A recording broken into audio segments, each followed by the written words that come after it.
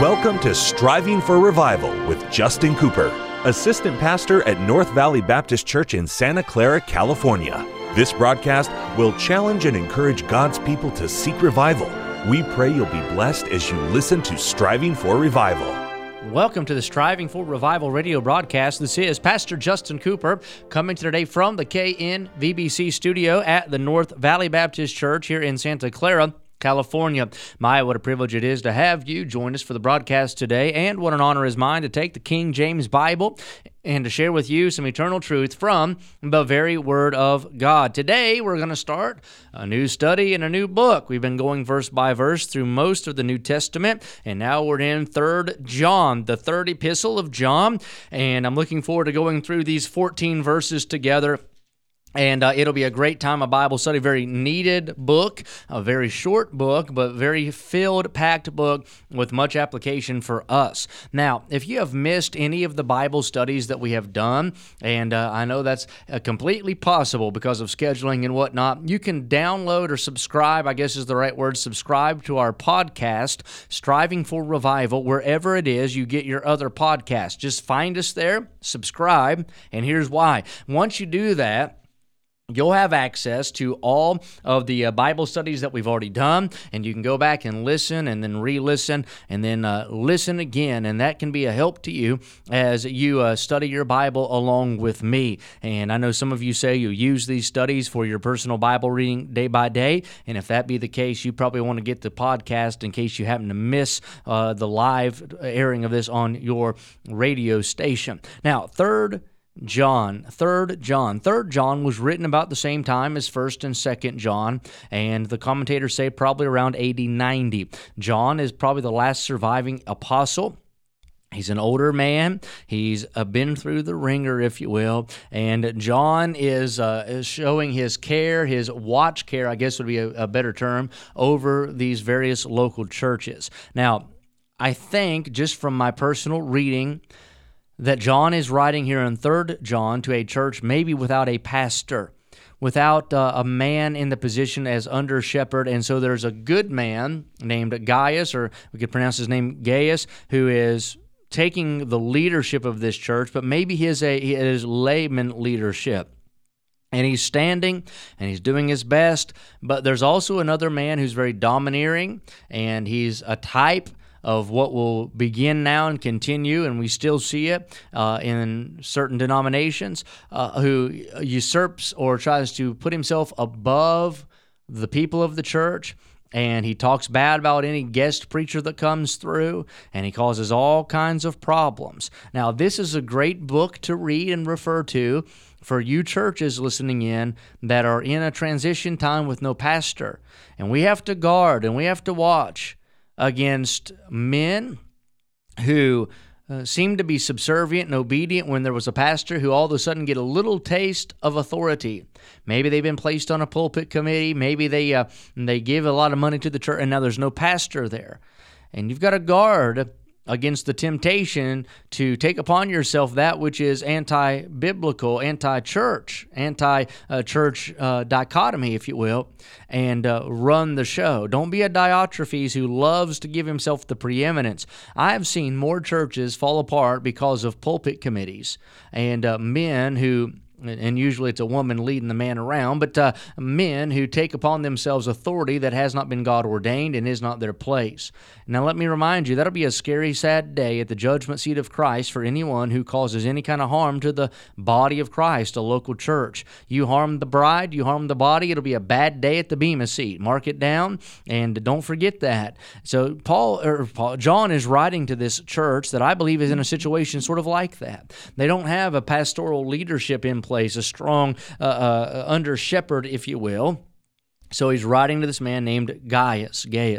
And as he writes, like he does in most of his epistles, truth is the key concept. He mentions the word truth 6 times, 5 times in 2 John, 6 times in 3 John. Now, we can divide it up. Verse 1 through 4, he gives some personal greetings. He, in verse 5 through 8, gives them instructions concerning ministering to other people or the brethren. And then also in verse 9 through 14, he deals with the apostate leader and a good leader. And so we'll read about this man named Diotrephes and then a good leader named Demetrius, and we'll read about these different individuals as we study this epistle. Let's begin looking at it now here in verse number 1.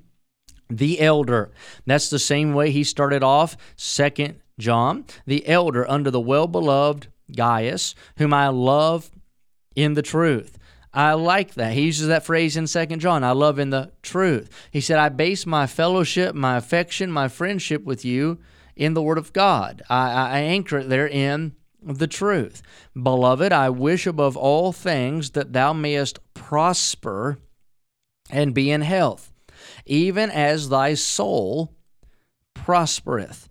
For I rejoiced greatly when the brethren came and testified of the truth that is in thee, even as thou walkest in the truth. Here's probably the famous verse from 3 John, verse 4. I have no greater joy than to hear that my children walk in truth. So again, John begins his letter with elder. He's referring to himself as his position as an overseer of these churches, but also he's old. He just is. He's been living a long life, and he's the last surviving apostle, and so he's writing as an older man to this church. He cares for this church, he loves this church, and he's giving them some admonition and instruction. Now, John is probably at least 80 years old when he writes this letter, maybe older. And so he's referring to the fact that he's up in years. Also, like I said, that term elder is synonymous with the term pastor in the New Testament. He's writing to this man by the name of Gaius or Gaius. The name Gaius is mentioned a number of times in the New Testament, and primarily it relates to the ministry of Paul. There's a Gaius from Macedonia, mentioned in Acts 19. There's a Gaius in Derbe that traveled with Paul, mentioned in Acts 20, so different man. And there's also a man named Gaius who was Paul's host in Corinth when he wrote the book of Romans. Now, it's conceivable that the Gaius to which John wrote may have been one of those that Paul mentions in his letters. In any event, though, on 3 occasions in the epistle, John refers to him as beloved. He refers to him as beloved in verse 1, as beloved in verse 5, and then again as beloved in verse number 11. So this brother, whoever he was, is very near and dear to the heart of the Apostle John. And Gaius may have been an officer of the church, maybe sort of like a deacon. He's obviously in some sort of a leadership role in this church, and he's a member of the church, and I believe he probably has a little bit of oversight thereof, maybe because they don't have a pastor. John makes clear that his affection is, as he's already noted, he said, here's the reason why he loves him. He loves him in the truth. So this is the first of 6 references in our epistle to the truth.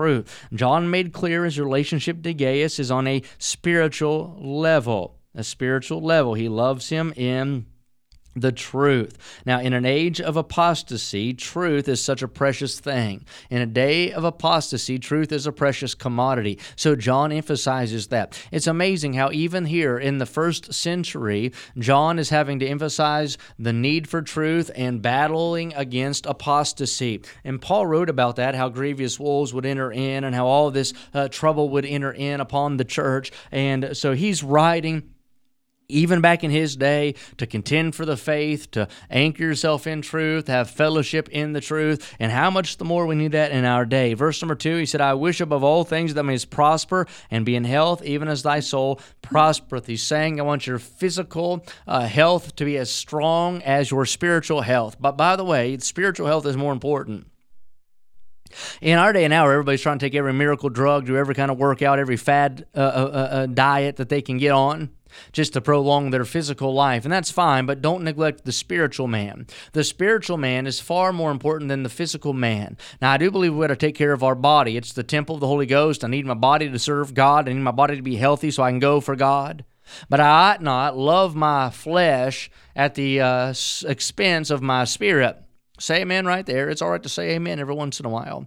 And so anyway, we emphasize the spiritual over the physical, but it's all right to pray for both. I rejoiced greatly, he said, when the brethren came and testified of the truth that's in thee. He said that you're saved, that you love the truth, you're preaching the truth, you're standing for the faith, and you walk in it. And he said, I have no greater joy, what a great verse, than to know my children walk in truth. Clearly, he's referring to Gaius as one of his children, so that means he's led him to Christ. He's one of his converts. He's discipling him. And so probably that means Gaius isn't one of these mentioned by Paul, because John is the one who led him to Christ. And so Gaius is one of John's converts. He's influenced him. He's helped him grow in the ministry. So maybe he served with Paul early on, maybe not. I don't know. But all I do know is this, that John had a lot of influence on his life. And John said, here's what pleases me. Not that you're a famous preacher, the best singer in the church, but that you are walking in the truth. That is the crowning joy of a Christian, to know that their converts follow the Bible and walk in truth. Now, that's our study to start off this epistle. Join us next time as we continue deeper down into the text. Until then, pray for revival. Thank you for joining us today for Striving for Revival with Justin Cooper, Assistant Pastor at North Valley Baptist Church in Santa Clara, California. Listen at this time every weekday as we strive for revival.